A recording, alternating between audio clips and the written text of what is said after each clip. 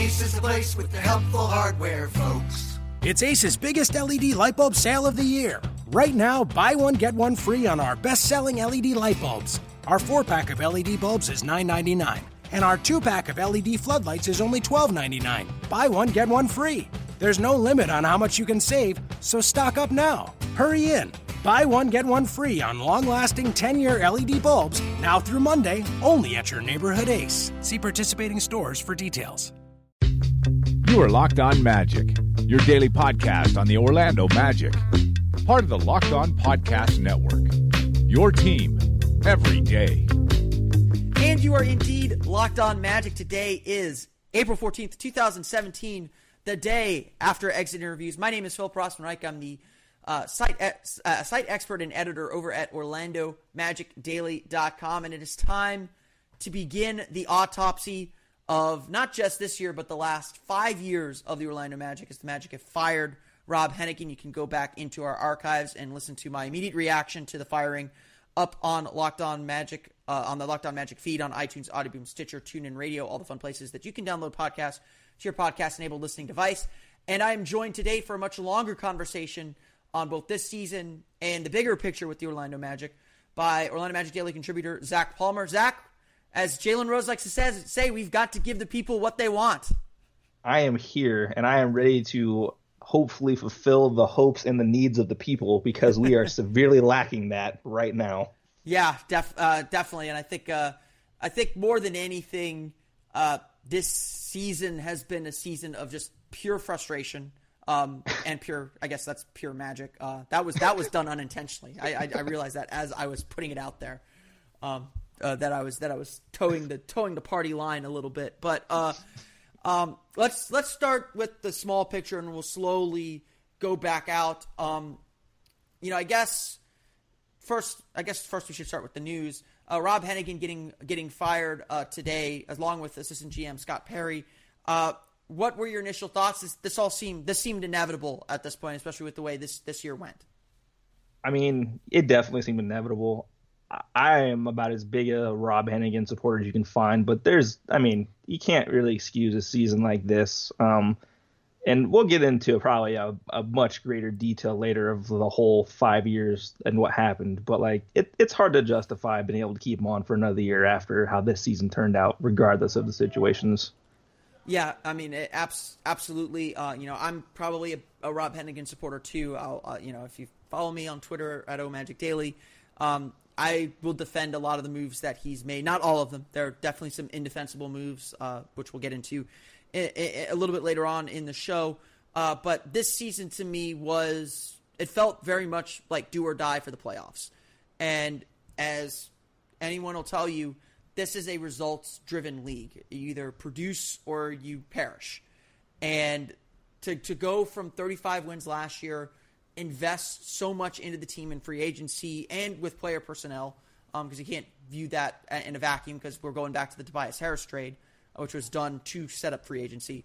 To do all of that and not even improve on your win total, and I'm not saying that Hennigan would have kept his job if they were at 36 wins today rather than 29, to take such a big step back, I think it's just unacceptable. Like, someone has to pay for that mistake. And more than anything, it felt like the rebuild had kind of just petered out, like that we had reached a natural end where assets had been used and the team had reached sort of a dead end almost, because they put everything into the middle of the pot this year and came out with nothing.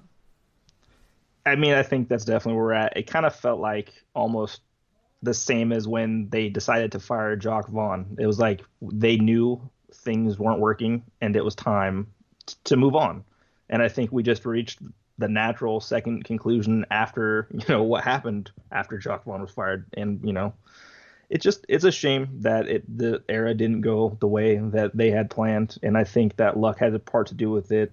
There are, and obviously other things, maybe bigger things that are still a problem, had a lot to do with it. But this season was a complete letdown. And even, a lot of people that pay attention to basketball thought that this team would struggle.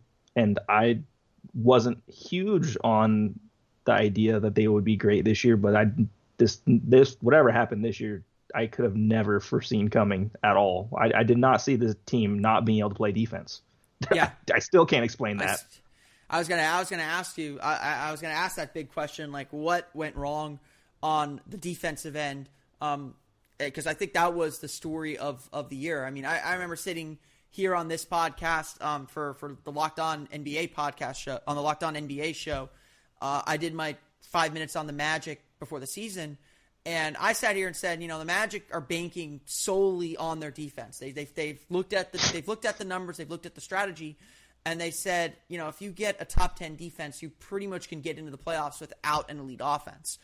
And that was, I guess, the old way of thinking a little bit with the NBA, how it's going today. But they banked so much on their defense, and when that collapsed, the whole house of cards came down with it, and you end up with a season like this. I mean, I think at the beginning of the year, I thought 32 was their floor. I thought they would be somewhere between 32 and 42 wins, and I believed that they were more talented than they were before from last season. But again, it just never came around, and obviously, I think they even fell below like even the bleakest expectations of, at least for Magic fans, for the season. Yeah, they did. And I mean, the offense, okay, we kind of could guess that it was going to struggle. It was even worse when, Aaron Gordon started out the season, and I don't know what was going on with him, but ball movement that sprained was ankle gone. And in exit interviews today, he suggested it was much worse than, even I think we realized at the beginning of the season. Yeah, and then I think he even said at one point, like a month ago, he finally feels healthy again for the first time. Like he feels 100% healthy for the first time, and he had the bone bruise in February that kind of slowed him down during the All-Star break. Yeah, the dunk contest. Aaron's had some bad injury luck, and I feel like, but when he started the season, there was a lot of learning his new position out, and a lot of his learning his new position, since he didn't get to play it very much, was maybe throwing up some ill-advised jump shots that didn't necessarily need to go down. And I don't want to say he learned that from other players on the Magic that have veteran influence, but I'll just say that there was a lot of veteran influence that kind of did the same exact thing that he was doing out on the perimeter. So, I mean, the offense was a disaster. The defense, again, it's still hard to dissect what happened there, other than the fact that none of the perimeter players, besides Aaron Gordon when he was playing the perimeter, couldn't stay in front of anybody. But that part I can't explain, because those guys should be able to stay in front of other players. Yeah, and I think that's been a constant problem. Like, I mean, Nikola Vucevic probably played his best defensive season of his career, but Vucevic still has no matter how good Vucevic is, he still has defensive limitations. His defensive ability is always going to be capped just because of natural talent. This isn't a knock on him. It's just kind of reality. And so and I think this was a big problem last year too, when the guards can't keep their man in front of them, you're putting Vucevic on an island, and he was better about it this year than he was last year, but he's not Rudy Gobert. He's not going, you can't get beat. He's not Rudy Gobert. He's not Dwight Howard, or prime Dwight Howard. He can't get beat and just expect him to clean it up and recover. And I think that's what we saw. Like maybe besides Aaron. And Biyombo's not that either. I'll also be clear. Oh my goodness. Biyombo, I was huge on him coming in the season. And I knew that in the post that he's a little small. He's strong, but he's a little small, so he could get abused in the post. Not a big deal in today's NBA. Not too many players post up. That's, it's what it is. But I don't know what happened as far as help defense this year for him, because he went out on switches, and a lot of those shots that he used to block, that he was blocking last year, and a lot of, just in general help rotations, he just wasn't there. And it really, I think the team was banking on it, him being elite, and he wasn't. And personally, I mean, if you ask me still, who would you rather have as your prototypical five going forward, I'm going to pick Biyombo, because I think he can still play defense in pick and roll situations, which is about, the NBA is really reliant on pick and roll offense right now with explosive point guards. And Vucevic improved a lot, but that's still the area where he is just never going to be able to max out anything. I mean, he's already maxed out, honestly. If you ask me what happened this year, he became a lot more active with his hands, and that helped him a lot. Yeah. And he came a lot better Vogel with angles. taught him verticality really well, too. Yeah, exactly. He was really good at all that stuff this year, but I don't know how much more you can squeeze out of him on that end. And this was probably about as good as he'll get, and that's as good as he's going to get. I don't think it's good enough to make him your starting center moving forward, especially with poor perimeter defenders. Yeah, and I think, honestly, I think one of the big miscalculations, this came out a lot during exit interviews today, the NBA just changed so much overnight. And I'm curious what your thoughts are looking back on it.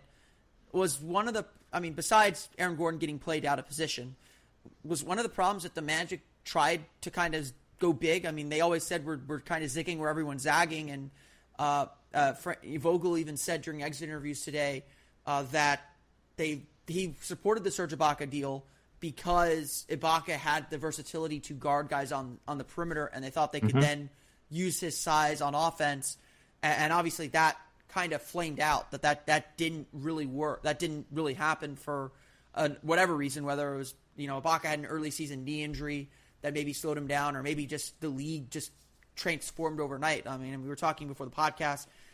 This is the worst defensive season in the NBA since 1995. I think it is when I was doing some research on this, it was like the highest average defensive rating since 1980, since before the 1980 season, and it was the highest defensive best, or the team with the best defensive rating in the league. It was their highest mark since 1995, when the NBA moved the 3-point line in a foot and a half to try and increase scoring. Game has changed, and that's pretty obvious. I think as far as the struggles go from going big, I'll be honest. I didn't care for the Ibaka trade when it started, and it made a lot less sense when they signed Biyombo. I assumed they were going to move Vucevic, and I was like, all right, well, we'll play some Biyombo, and then we'll play some Ibaka at center, and we'll give Ibaka some, spot power forward minutes while Aaron switches between the two. It didn't happen. It definitely should have, obviously, based on the way things played out, but Ibaka just couldn't stay in front of guys on the perimeter. Stretch fours, he couldn't stay on them at all. He was getting abused pretty consistently.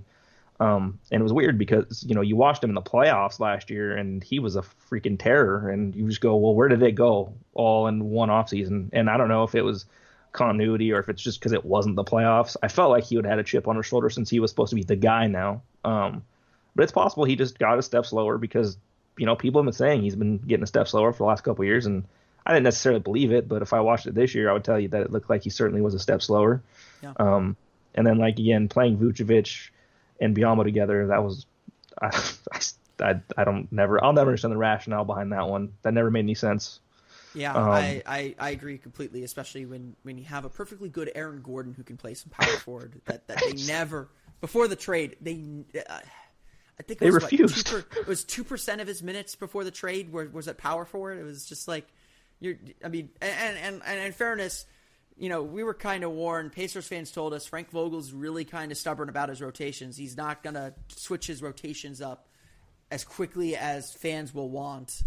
And that proved to be pretty true. He stuck pretty much to his guns. He was a little more patient than maybe we'd want, trying to figure out what was right. When something clearly wasn't working, he kind of made sure it wasn't working before making a decision, which, he would say, I guess, that, we wanted to explore our idea before we moved on from it. And, well, when your idea doesn't work to begin with, you got to know you need to shift focus pretty quickly. We talked a lot about the bigs, and the perimeter defense for the guards was obviously not there either. But, having to ask Evan Fournier to step into a bigger role, what happened on that? What do you see as a problem on that end? Is it simply just a matter of not having the top end talent that they need, or not having a strong offensive scheme, which isn't Vogel's forte? What did you see from the guards this year that either gives you pause or makes you think, okay, this is where the Magic need to work to improve their roster right now? So definitely the aspect of offense, everything needs to be fixed. The talent is lacking significantly. I think they could have done better with the talent they had, and they did towards the end of the season, which just kind of adds to the point that everything was going wrong to begin the season. But Evan Fournier being the main playmaker And I mean, I don't want to be mean, but it flopped pretty badly. And he is a great role player. All I even say, he's a great role player. You put him on the Spurs in a system where they're moving the ball, and all he's got to do is either shoot that open three or drive. He's going to kill it. Mm-hmm. He's going to absolutely thrive and kill it. And that's a lot of what he did last year. I love him getting the ball on like a ball reversal and attacking a rotating defense. It's beautiful. That is what he excels at, and that's the kind of role he needs. But with the Magic, they tried to make him Victor Oladipo. The last couple years of Victor Oladipo, and it didn't work because he doesn't have that ability. And you saw him; they went to him consistently down the stretch of close games. It didn't work most of the time, but they kept trying. And I think that's where overall talent needs to be upgraded, because I think Evan Fournier has a role in the NBA. And I think that the Magic aren't a talented enough team right now to say, well, Fournier, you got to hit the road, Jack. So you got to find more talent so he doesn't have to shoulder that kind of burden. As far as Elfrid Payton goes, the first half of the season, he was getting the same treatment that Scott Skiles gave him. Like, DJ Augustine was just straight up stealing minutes from him. And DJ Augustine, a whole other story, but he didn't play really well this season at all. So, I mean, that should say a lot about what Elfrid Payton really was like the first half season. Second half was a lot better.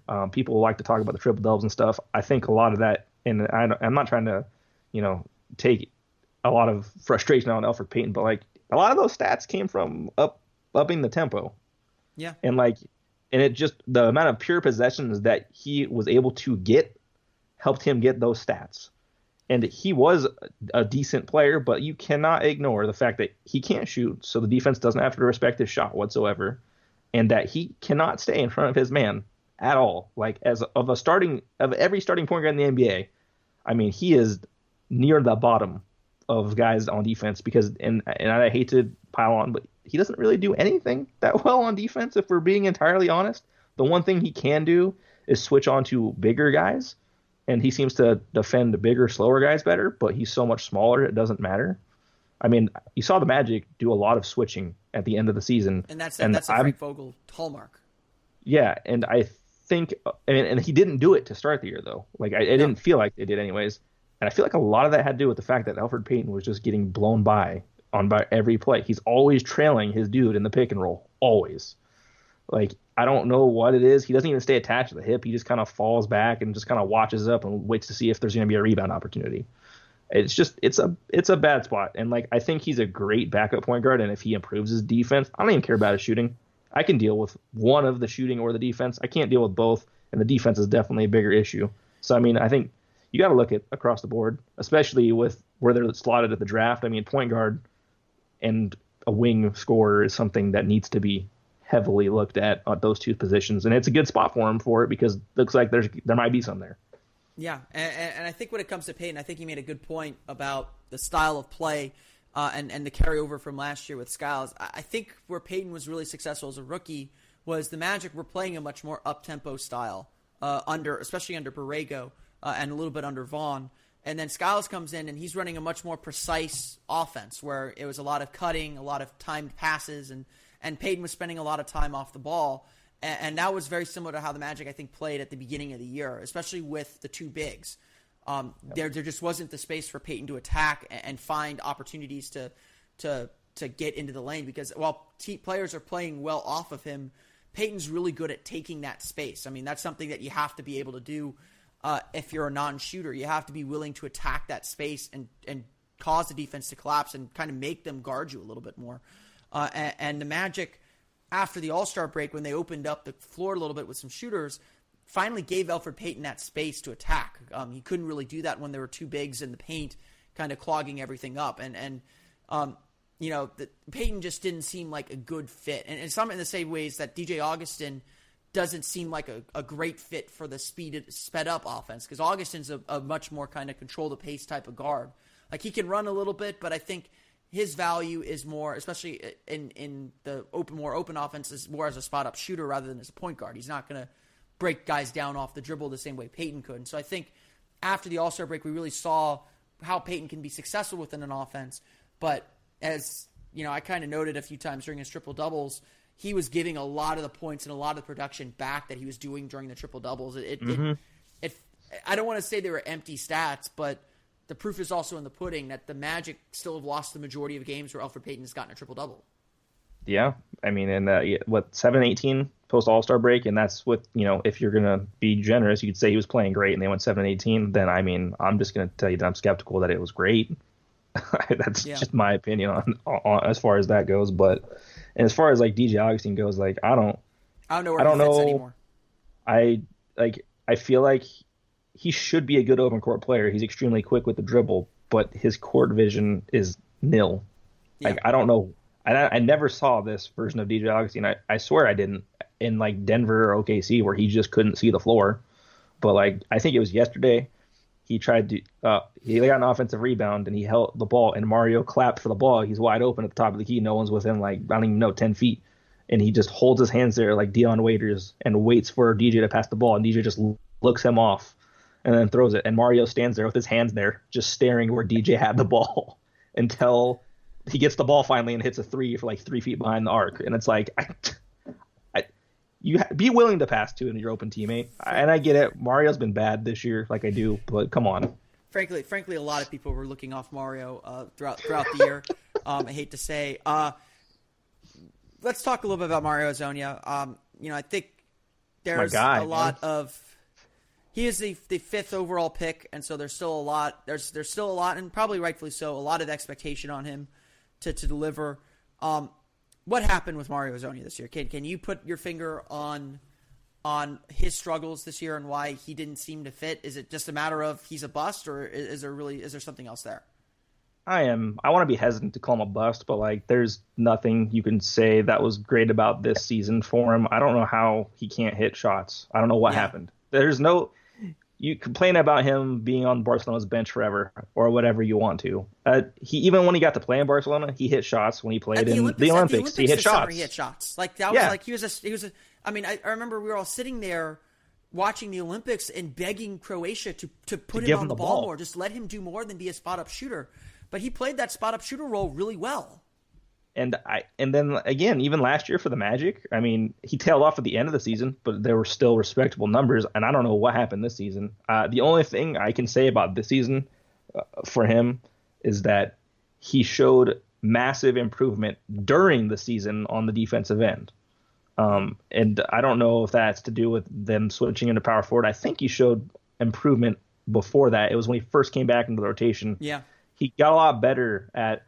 One, I would say rotating to where he needs to be the helper and getting to his spot in quick time. He became a lot smarter with his digs on the post or being in a help side position to still get to his man, but also be in position to steal and repel passes. Yeah, and then also the thing that was killing him early on, and it was brutal, was that he would just always lose his man off the ball because he was always watching the ball, and it was bad. And that he got way, way better at that because it was tough to watch. But I mean, I don't like the whole idea where everyone's like, oh, look, let's go back and like, oh, they should have taken Devin Booker. They should have taken Miles Turner. Listen, Miles Turner went like what? Miles Turner went 12 and Booker went what? 9 or whatever it was? 8, 9, 10, somewhere in that. There is a reason that other teams after the Magic and before the Magic passed on those players too. It's not like the Magic just suddenly decided that they were going to be the cool team and pick Mario Hezonja. No, Mario Hezonja was projected to go where he went, and Devin Booker and Miles Turner went where they were projected to go because of the concerns everyone had. And not only that, the Magic needed shooting, and the consensus in that draft was Mario Hezonja was the best shooter. Like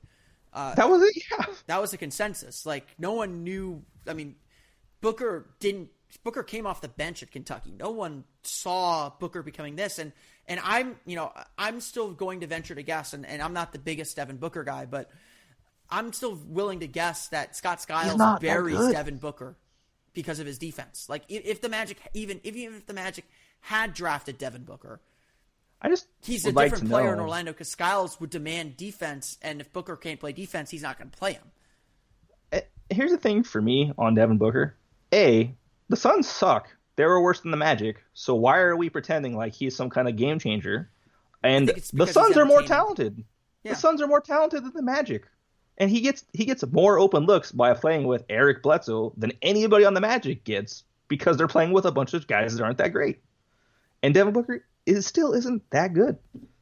I mean, he's fun. Let's not turn this into the Devin Booker hot take podcast because we'll get a lot of hate that way. But I know you're right. Yeah, but I mean, I'm not saying. I mean, if you asked me today, would I draft Devin Booker over Mario Hezonja? Of course I would. 100%. Hindsight's 2020 here. I mean, the draft. We'll talk a little bit about the draft in a moment, and in a little bit as we get into the bigger picture here. But before we move on to that, I want to ask what your thoughts are on the play style change that the Magic underwent after the All-Star break. Because, I mean, I found this really interesting, and I tried to get at this a little bit during exit interviews, but the way the team played before the break, before the trade, and after the break and trade, which is the same time, I guess, were just completely diametrically different. They were a kind of a below average pace team with two bigs clogging the paint before the break, and then after the break they started playing at a much faster pace. They actually ended, I think, in the top half of the league in pace this year. And they did, yep. Just a completely different philosophy, and it was amazing to me how they changed so much in really a week. So, I mean, in my opinion, and they should have been playing that way all along. Yeah, absolutely. You don't have, and this is why I figured they would do it all season, you don't have the half-court players to be able to score in the half-court. So what do you do to compensate? You make sure you run at every opportunity to score as many easy points as possible. And that is exactly what they need to be doing all season long. The addition of Terrence Ross certainly helps because he's great in the break. He's as good as on the break almost as Aaron Gordon, except he can sit back behind the line and take a three if he needs to take a three. And I think that building into this offseason, you need to be thinking that is your play style moving on. And I want to, it sounded like based on the exit interviews, Frank Vogel is on board with that. That's the way they need to play from here on out. And you need to diagnose the guys that don't fit that style. And there's certainly quite a few guys on the team that don't fit that style, and they need to be gone. And you need to get guys that can play in that system. And I don't even like Lonzo Ball, but that is Lonzo Ball's system. That is what he wants to be doing. And like I said, I'm not even a huge fan, but if the Magic are going to play at a high speed like that, that's a guy that is going to fit real well. Yeah, and I think what's also really, really important for the Magic moving forward is they've got to pick a style and kind of stick to it. There was some success with how they played at the end of the season. At the very least, it was more aesthetically pleasing, which I guess is a step in the right direction too. But I think this is the best time to transition now to the bigger picture issues with the Magic and 5 years with Rob Hennigan. Alex Martins, what? No, we'll get to that. But I think one of the bigger problems with the Magic was they spent a lot of time collecting assets. And that's fine at the beginning of rebuild, just to kind of rebuild the talent base. But at a certain point, you got to start tailoring a system to a specific style. And kind of, I guess, to be frank, and some of this is just they didn't really have the player to do this yet, but you pick a player and build around him to accentuate his skills. And I think one of the big issues that the Magic faced was their players they picked never complemented each other to begin with, which is okay if you're collecting assets. But at a certain point, when it's time to start winning, you need to build a team. And the Magic never built that team. It was always a kind of random assortment of pieces and players. And even this year's team, which was supposed to be a playoff team, everyone could see the pieces don't fit. But, I guess a lot of us thought that their floor was a little bit higher, and that's what gave everyone hope. And it was never about making puzzle pieces fit. It was just about throwing them on the table and figuring it out. And I think that is a completely legitimate reason to fire Rob Hennigan. And I don't care what kind of pressure he faced. And like I said, I'm a huge apologist for him. But how could you put that team, especially this year, with all that cap space and all the free agents out there, how do you put those guys all together and think, Jeff Green really complements our lack of shooting well? In fairness, I think Jeff Green was. You can tell. Honestly, you could tell by the contract they gave him. Jeff Green felt like we can't find anyone else to play this role, to fill these minutes, so we got to go with someone, and we'll throw a lot of money to make sure we get someone at least somewhat reliable, or we hope somewhat reliable. And the funniest thing is, like, I was totally on board with Jeff Green signing. Like, I was like, oh yeah, cool, Jeff Green. I was like, that's a good signing, especially on a 1-year deal, because then if somebody, if Mario improves, well, then yeah. yeah, and then like if Mario improves, then like yeah, we'll be better. But they didn't, and I think the problem with this year was all the risks the Magic took, from going after Serge Ibaka, going big, from signing Bismack Biyombo and again going big, to relying on Mario Hezonja, to moving Aaron Gordon to the 3. A lot of all those risks didn't pan out. And when it comes to GM, you are the sum of the risks you take. And if more of your risks don't work, even if they're calculated risks that you can get out from pretty easily, like the Magic can, and I don't think the Magic are in bad financial straits. You can hate Rob Hennigan all you want, but give him some credit at least for not putting the Magic into like a salary cap hell. Yeah, like an Otis Smith hole, like that he had to inherit. To get out of. Yeah. I mean, I think that's fair too, because like there's still lots of flexibility in this team, and like you've got guys, Vucevic is movable, Fournier is movable, Bismack Biyombo might be the only unmovable contract, and we all know that all contracts are movable in the NBA now. It's just how bad are you willing to get rid of somebody? And I would say that Biz is the worst contract on the team, and I'm willing to eat at least another year of Biz just to see if he can improve, because what he could have been is worth checking out. And honestly, like I think this year was strange because there was such a huge cap spike. I calculated it like Bismack Biyombo is making $18 million a year, which is a lot. It's a lot in raw numbers, but the cap was what, 97 this year? Yeah, they go up to 107, right? This year, it's going up to 101 next year. No, 101, okay. The projections came down, but essentially, Biyombo was making roughly $12.5 million per year in terms of like the ratio of the cap.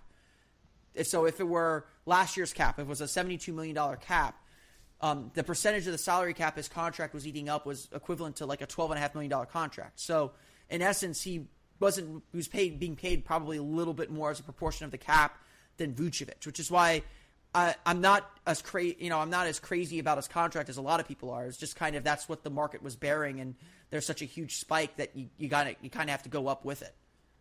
Yeah, and like I said, I don't have a problem like hanging on to him, and I don't think the Magic need to really concern themselves with him, because I think he is a relatively good backup center, and honestly, I think on this team he would have been a lot better with the starters, especially the second half of the season. We got to see a little bit of it, but he makes a lot more sense as a guy that you have 4 shooters around, and sorry, Elfrid Payton's not a shooter, but like, and then he just there's open space. He sets a pick, he rolls hard, there's space for him to roll hard.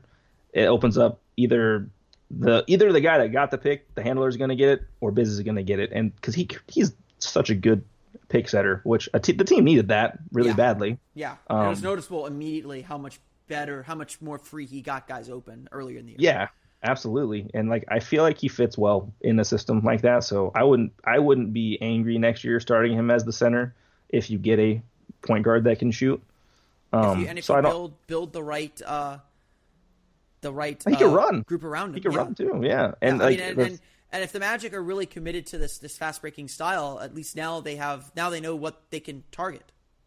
Exactly, and I hope that's really the takeaway too. Like, and we've been talking about, I hope that's what they take away from all of this season, is that's the style you need to go with, and let's just run, and that's what that's why I wanted Mike D'Antoni so bad, because he can make marginal players look a whole lot better in his system, because they have confidence. And they've got the green light to shoot whenever they need to, and I think that helps a lot. I think this team running the Mike D'Antoni system would have been an adventure. Because they just don't have the shooting for it. You weren't ready for the 20 points per game Mario Hezonja, but that's fine. That's all right. No, I'm not ready for that at all. Like I get yelled at enough about Mario. Again, pulling the microscope back a little bit to take a look at the bigger picture. By the time this gets published or shortly thereafter, you can go to OrlandoMagicDaily.com and read Zach's article on the end of the process with Rob Hennigan. We talked about the team never really developing a fit, never kind of having that be a guiding principle for the team. It was just kind of a collection of talent. But when you look at the last 5 years, where did things go wrong for Rob Hennigan? I think there's a pretty clear turning point that I'm sure you'll discuss here. But Yeah. Where did things go wrong for Rob Hennigan? Well, I mean, I guess we could start small. The hiring of Jacques Vaughn didn't turn out. I mean, I'm not going to blame the guy. I mean, I didn't like the Jacques Vaughn hiring to begin with, but like, I'm not going to blame the guy for missing. He went for a guy that was going to be a positive mentor for younger players and to just, coach his way, hopefully to be a good coach since he has been the Spurs assistant. But his X's and O's were awful, and that's ultimately what got him fired. His schemes, they were all bad. But you can always say that the young players. I don't think I ever doubted the young players having confidence under Jacques Vaughn. Maybe Maurice Harkless because he got a little benched for Willie Green for that year, and that was fantastic. I'm still like upset about that. I'm still a little bit upset about how they handled Mo Harkless. It didn't. The first time he played against Minnesota, I was like, I can't remember the last time the Magic had a player this athletic. I just could still mold. How bad do they need a player like that right now, too? Oh, God. Which is the worst part. Like, they just need one of those kind of guys so bad, and they gave him away. 2 of them away. Yeah. But the bigger one and the more important one is when they hired Scott Skiles. And I should bring up this morning, and this is interesting, but in the Orlando Sentinel, Josh Robbins wrote his article about Rob Hennigan fired. And initially in his article, he had noted that the Magic hired Scott Skiles against the I believe, I don't know what the exact wording was, but over it was Hennigan's objection was how it was phrased. Exactly. Yeah. Hennigan objected to the hires, and it was at Alex Martin's insistence.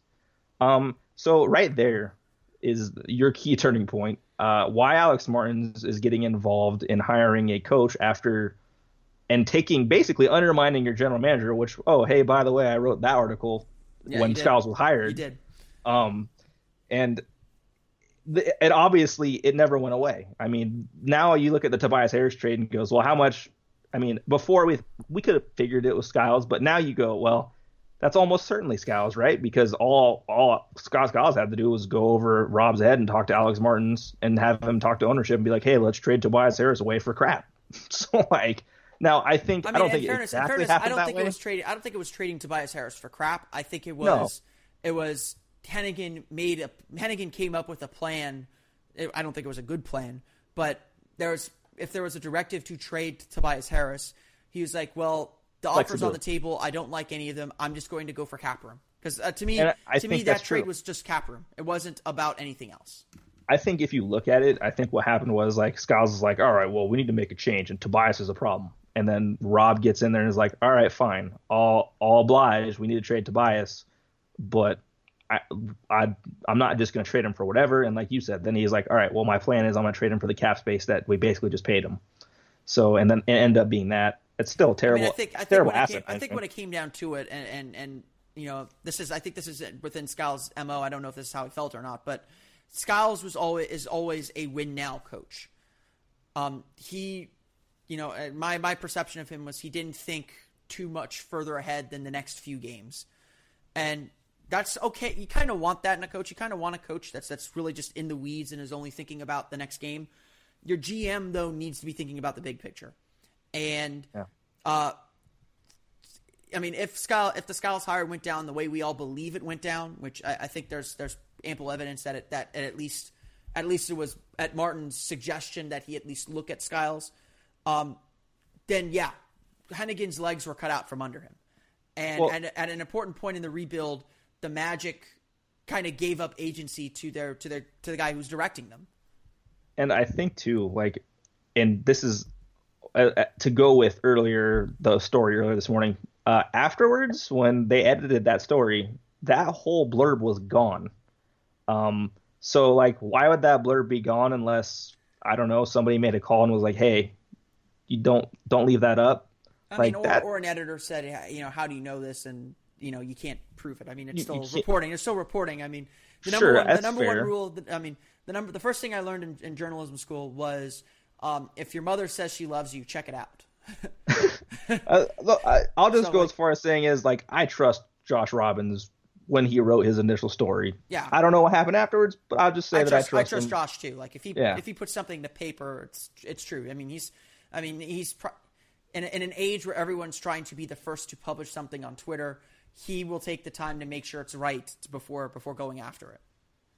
Yeah, and then I guess, if we're going to continue on to the rest of the process, I think that point right there is where Alex Martin no longer became about the future at that point. It wasn't about the process anymore. It was about, all right, well, I guess it's time. Let's mentality shift.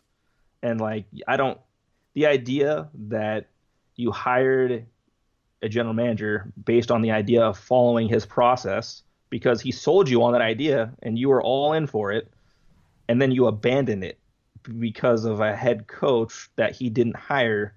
And I think that's where everything went downhill. And if you look at the way everything went after that hiring happened, I mean, it certainly looks like that's how everything started going downhill. Yeah, and we'll talk a little bit more about the plan in whole, but there is always a time where ownership's going to put pressure, because at the end of the day, a general manager can have a brilliant plan to make the team better and be willing to say, be patient, it's working, we're making progress. And I think the Magic made progress. I mean, to go from they improved their win total every year leading into last year. So even if you would say, oh, it's been 4 years, they need to make the playoffs, there was still progress. I think if you afforded Hennigan a little bit more patience, they would have continued on an upward trajectory. Now, maybe they would have hit their ceiling at some point, and I certainly think they were at a point where they needed to take a risk like the Victor Oladipo trade that they took. I'm not obviously that the risk didn't turn out, but they were in a position to take a risk like that. But they were on the upswing still. But at the same time, ownership was clearly saying, we're getting restless, we need to win. And a general manager works for the owner. He works for someone. And his bosses were telling him to do something. And as a GM, you've got to be able to deliver. Even if it's not according to your plan perfectly, you've still got to find a way to build that culture that you want to build, but still deliver what your bosses are telling you to do. And most of us work for a living.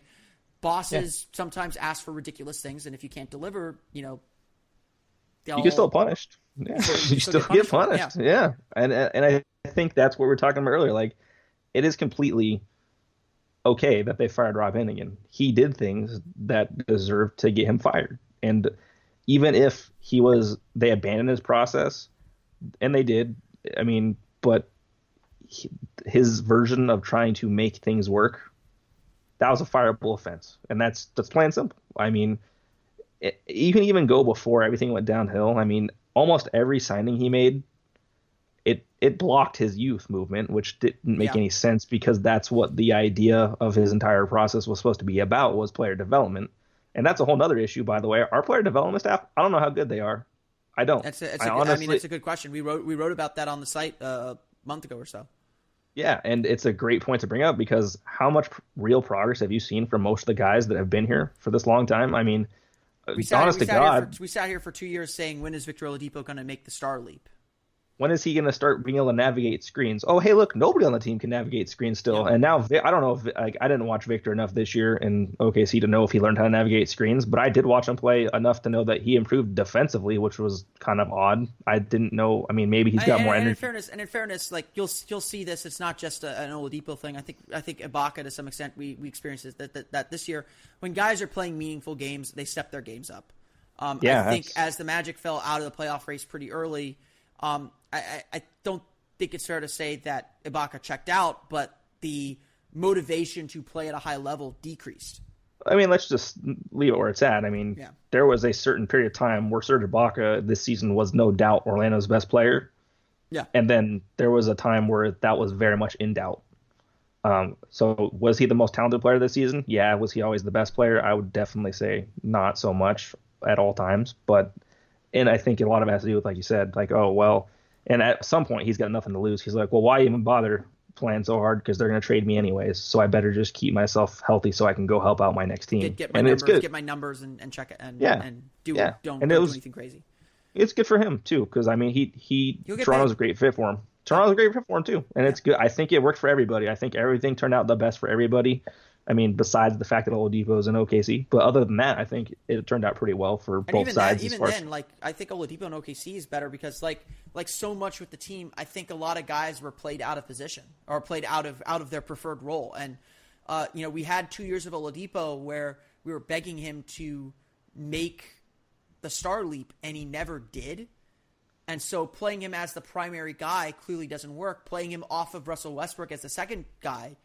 Or kind of, and I love how Oklahoma City staggers their lineup so that Oladipo is leading the bench unit. That is a perfect role for him, and his production is virtually the same as it was last year. But everyone would say Oladipo had a better season this year than he did last year. He was more efficient, I believe, this year. But the thing for me too is like you got to remember last year, and the same thing happened last season when the Magic traded Harris. And I don't know why it happened last year when they traded Harris, but their tempo picked up hugely in the second half of last season too. And Oladipo was tearing it up in that up-tempo system. So I would love to have seen him in this up-tempo system to see how he could have played. Because I'll be honest, nobody on the Magic, and I think we all know this, but like nobody on the Magic is really a bona fide number one option on offense. Yeah, and so like I would love to see guys that are, maybe not number one options, but number 3, number 2 options. Okay, I guess for the Magic we're probably talking about 3 or 4 options, but like I would love to see them put up more numbers in a high-paced system, get confidence going. I mean, they're obviously Aaron Gordon is a great transition player.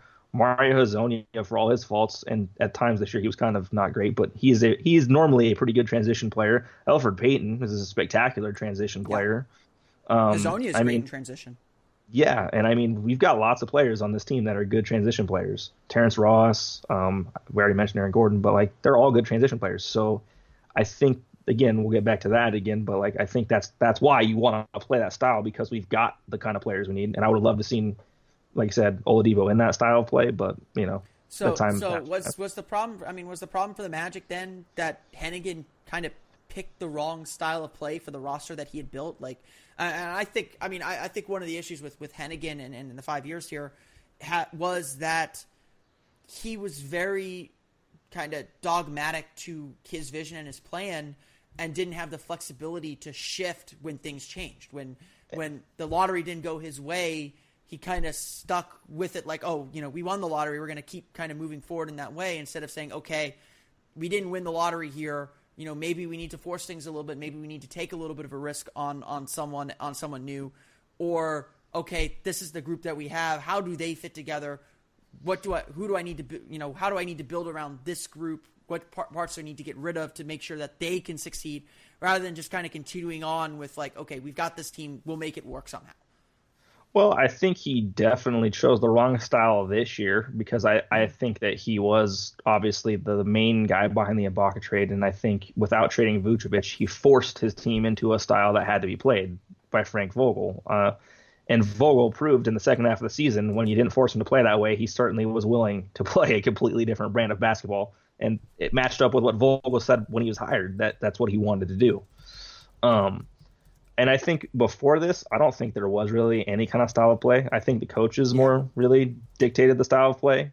But I think the roster moves this year kind of forced Vogel at the beginning of the season into a style of play. So, yeah, I would say it's fair to say that he chose the wrong style this year.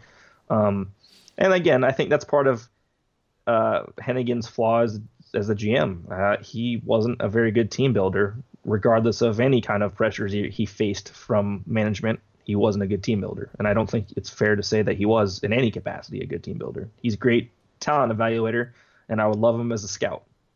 And or even assistant GM. Yeah, he's a smart guy, and he'll probably be a general manager again one day, and he probably will deserve it. So, I mean, I wish him the best, but it's a reasonable parting for all parties involved. Yeah, absolutely. And it'll be interesting to see what direction the Magic go. And I guess we'll close the I was going to say, talk about Doc Rivers or Pat Garrity or Grant Hill. Goodness gracious. I don't know what's going to happen next. Like, I'll say that.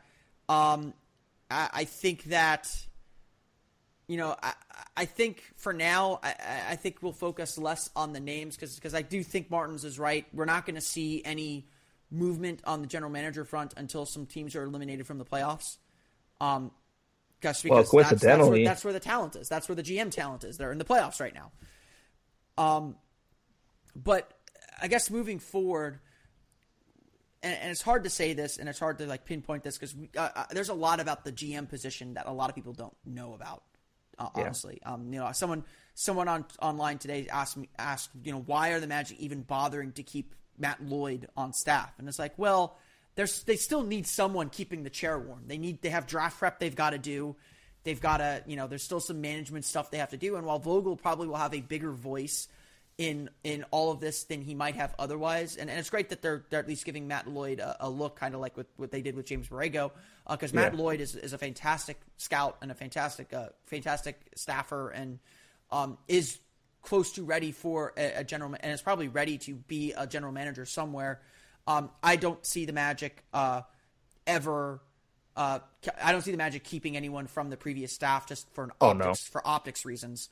Yeah, they're washing their hands clean of that. Yeah, they just got to move on, and I don't see them going to Troy Weaver from Oklahoma City, who's probably the guy who's most ready to be a general manager in the league, besides Mike Zarin from Boston. But what are the qualities that the Magic need to look for in a GM coming off of the past 5 years, where they had a guy who was relatively young, some new ideas, but couldn't execute them?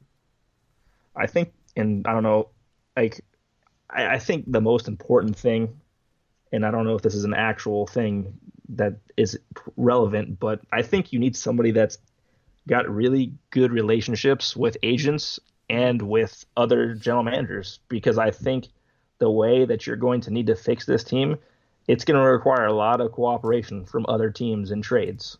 And I think that, and in free agency as well. So I think that's the biggest thing I would be looking for. Like, yeah, all right, we've got the pick this year. Well, let's be honest. If you miss on a pick this year, you can't miss on this year's pick. You just got unlucky. If you picked Jonathan Isaac 5th overall, I wouldn't even be mad. But if he turned out to be a bust, all right, well, you got unlucky. If you picked De'Aaron Fox, turned out to be a bust, well, you got unlucky. I can't be mad that you picked those players. So I wouldn't worry too much about that. And in the future, you hope that it's not really about the picks early on, the primary picks. So I would just worry about somebody that's really experienced in the league and has good contacts and all that kind of stuff. The stuff that you don't normally hear about really for a GM. Yeah. I think that's really what's important, because I don't think Rob had those things. I think you're right. I mean, it's good to see some new blood get an opportunity. But I do kind of think Rob Hennigan was too young and too inexperienced to do the job properly. And Scott Perry was there to help too. I think that was one of the reasons they had Perry in the front office. So a lot of people see Perry as a potential future GM as well. But I agree. I think not having those relationships established with agents and with especially even other GMs was a big part of the problem. It's a giant game of poker with other GMs, and sometimes you got to be, and I think one of the issues that Hinkie even had was he was just pilfering other GMs, and and everyone was afraid to deal with him at a certain point. I mean, the Spurs get around this somehow where, they win every single deal that they make because they're the Spurs, but teams are usually a little bit afraid to deal with them because that if the Spurs seem to know something everyone else doesn't. And sometimes you have to make a deal to set up another deal down the road. Sometimes even with agents. I mean, we saw this kind of with the Dwight Howard fiasco. The Magic, to try and gain favor with Dan Fagan, Dwight's agent at the time, signed Jason Richardson to a ridiculous 4-year deal that they didn't need to sign him to. Sometimes you make little deals with agents like that where you'll sign a lesser known guy to your summer league team even, or to end of the bench in training camp to try and just kind of build some rapport and build some favor. And the Magic, honestly, I think they didn't use 10-day contracts well. They didn't use the D-League well. They didn't make those little moves that you make sometimes that aren't necessarily about what's going on the basketball court, but what's going on behind the scenes. And I think that was definitely a negative from Hennigan. Not necessarily a negative, but it was something that Hennigan wasn't strong at or hadn't built up, and it hurt him in the long run for the team. It did, and I think it's great that because I think there's a lot of things that he did do, behind the scenes. He got the Magic their own D-League team. Yeah, that push that was a big thing. Yeah, that's going to be huge in the future. It would have been great for him to profit off it, but you know what? The Magic are going to profit off of that D-League team in Lakeland for the rest of their existence. Sure, even as a business incubator too. I'm really intrigued to see how the Magic use that. the president of the Lakeland Magic is a former Magic, kind of junior executive, and I think she's been around the team. Like, they want to put her in a position where she's going to kind of grow into a management role eventually for either the Magic or beyond as well. Yeah, and I mean other things too. Like he had the Magic invest in a lot of sports science, a lot of analytics and stuff like that, and that's going to help the Magic from here on out. So there are some really good things that he did bring to the Magic, but those really small, more personal connections and kind of things, I think you could say that it hurt them a lot. Like, I really do. I think you could see, like, I bet there's probably a ton of moves the Magic were trying to make at all times, and I don't think a lot of them didn't come to fruition because he didn't have those kind of contacts. Yeah, and I think being a little bit too dogmatic, not being willing to deviate from the plan when an opportunity arose, I think hurt him too. We can. I don't want to talk too much about the DeMarcus Cousins rumor again, but yeah. But like, when stuff like that pops up, I mean, you need to deliberate, you need to consider it, and if you come to a decision that you shouldn't do the deal, you shouldn't do the deal. That's fine. But also at a certain point, you need to be willing to say, it's time to strike. It's time to take a risk. And again, maybe the Magic did that when they traded Victor Oladipo for Serge Ibaka. They said, this is the risk we're going to take. And when you take a big risk like that, you are pinning your future to it. And if it doesn't work out, you end up on the chopping block, which is clearly what happened.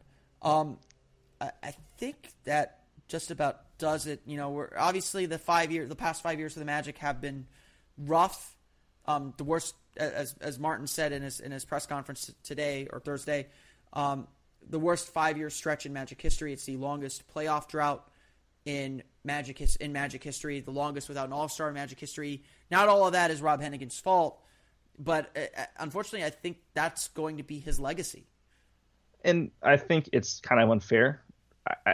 Because I want to tell you, I mean, and this is the thing that the Magic need to learn from this entire thing, is that you need to be patient, first of all, and second of all, if you're gonna hire somebody to do a job, let them do their job, and let the basketball minds make the basketball decisions, because that's extremely important. I've seen the Kings, the Knicks right now are a disaster. 2 more years for Phil Jackson. I thought the Magic had the worst news of the day. I saw that headline, and I'm like, what are the Knicks doing? I know. And then at the same time, like, Carmelo Anthony had a curse-filled tirade and like yelled at an assistant coach and like, yeah, this is fine. Everything's fine in New York. Don't worry. So like, hey, it could be worse, Magic fans. You could be the Knicks. So like, yeah, I just think the important thing for the Magic is I'll just say it.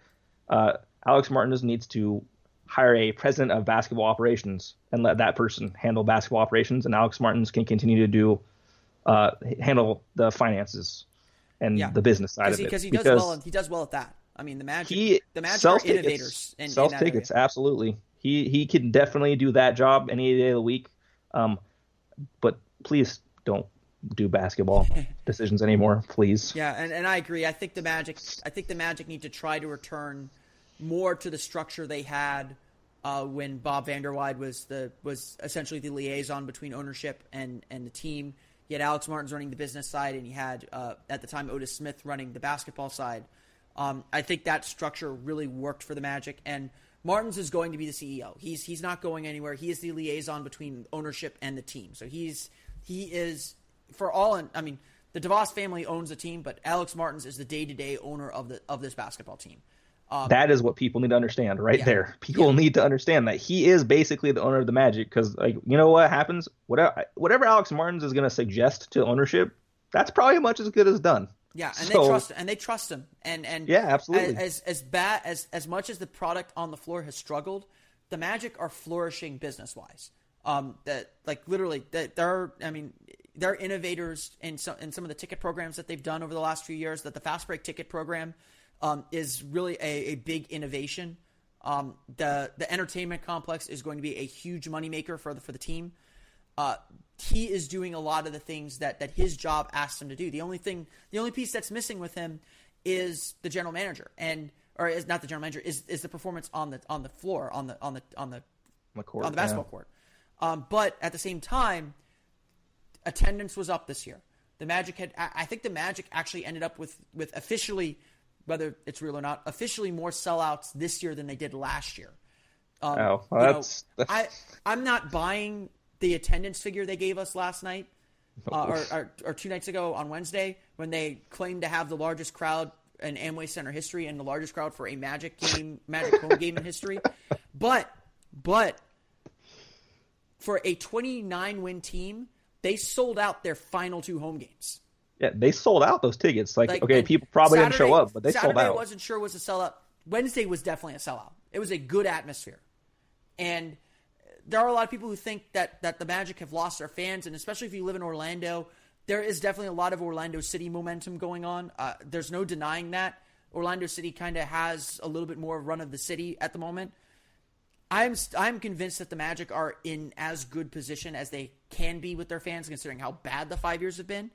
And and I'm serious, when the team starts winning again, it's going to be as good as it's ever been for the Magic, because I think fans are more invested in this team and passionate about this team. And that's why there's so much frustration and anger about how this season went. And tickets, season ticket sales might be a little bit down because there's so much frustration going on. But once they get this, once they get this right, and they will get this right eventually, I don't think this is a team that's going to be down forever. Once they get it right, it's going to be a fun place to be again. I'm really convinced of that the Magic fan base is kind of dormant and just waiting for something to really cheer on to wake up again. I mean, you can see the excitement when there are good things happening in the games, but I just think don't take it too far, because if they're gone for as long as the Kings have been gone, yeah, that's right. The patience is only so much. Yeah, you're going to break the camel's back, and that's gonna just be it for him. So hopefully, this has always been the way with Magic fans. I'm not going to rag on Magic fans too much. I'm not Josh Robbins. I'm not going to complain about the noise level at the Amway Center. But sorry, Josh, had to put that shot in. Now I lost my point. Magic fans have always wanted to cheer for something. They don't always maybe show up when the team is losing.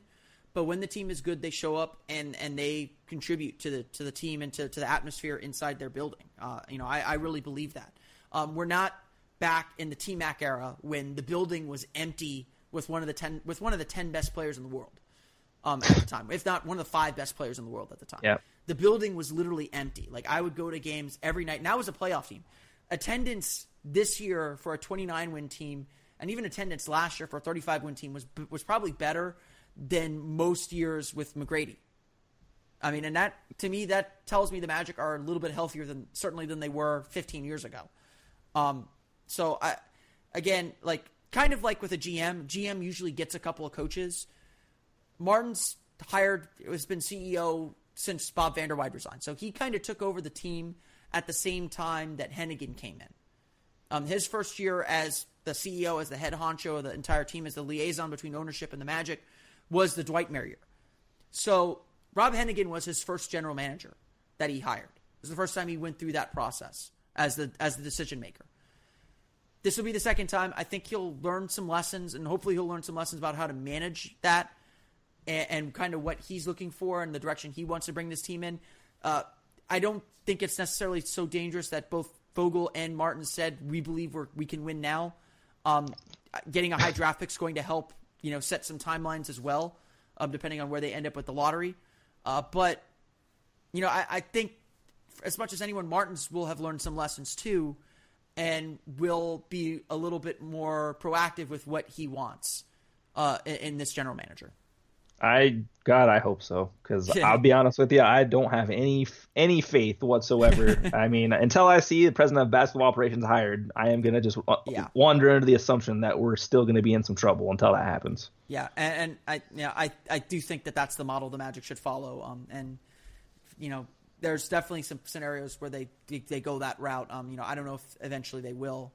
Some of it might honestly depend on whether they're willing to pay 2 guys to do that job. Essentially, or to have a no, I mean literally, like, think of the finance. I mean, it's a finance thing too. Yeah, you pay that's just an extra guy you're paying. Operations and a GM. That's 2 new guys on payroll. Zach, I want to thank you again for coming on to the show and talking a little bit about the Magic from the last 5 years and kind of recapping this season as well. Your article on the end of the process should be up on Orlando Magic Daily early Friday. Everyone should be sure to check that out. And Zach, where can people find you on Twitter? You can find me at former Tank Commander, and that is FMRTANK. I think it's maybe OMMMNDR.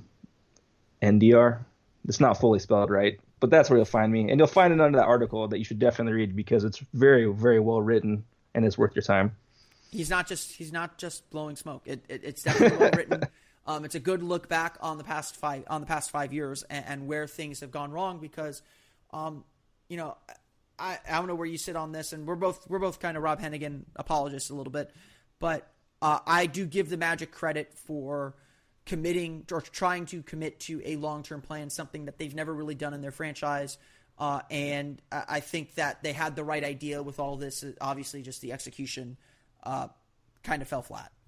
The idea was lovely. I love the idea of building through a draft and playing young and all that. It was a great plan. Player development didn't work so well, and like I said, I think they abandoned it a little too early. But the idea initially of hiring that and going after that model is a good model in my opinion. Yeah, we'll see what happens next. Of course, we'll have the whole offseason to do this. We'll have to do this before the season, or a little bit during the summer as well, as we get through what should be a really intriguing summer for the Orlando Magic. You can, of course, follow the podcast on Twitter at Locked On Magic, as well as on Facebook. Like us at Locked On Magic.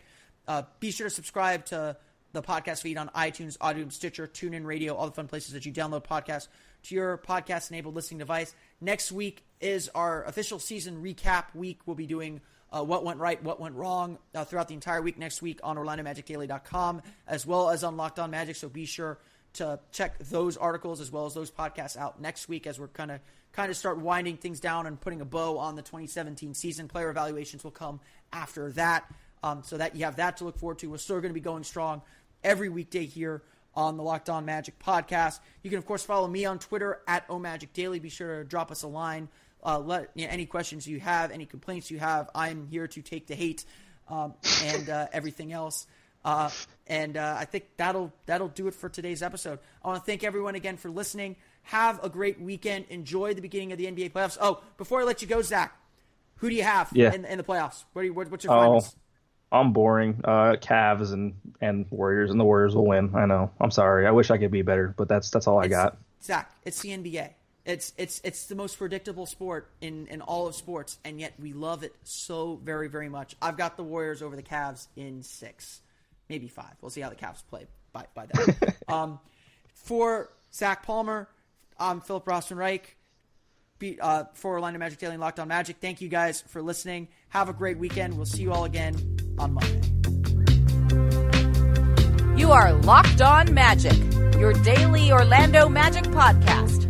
Part of the Locked On Podcast Network. Your team every day. Ace is the place with the helpful hardware, folks. It's Ace's biggest LED light bulb sale of the year. Right now, buy one, get one free on our best-selling LED light bulbs. Our 4-pack of LED bulbs is $9.99, and our 2-pack of LED floodlights is only $12.99. Buy one, get one free. There's no limit on how much you can save, so stock up now. Hurry in. Buy one, get one free on long-lasting 10-year LED bulbs now through Monday, only at your neighborhood Ace. See participating stores for details.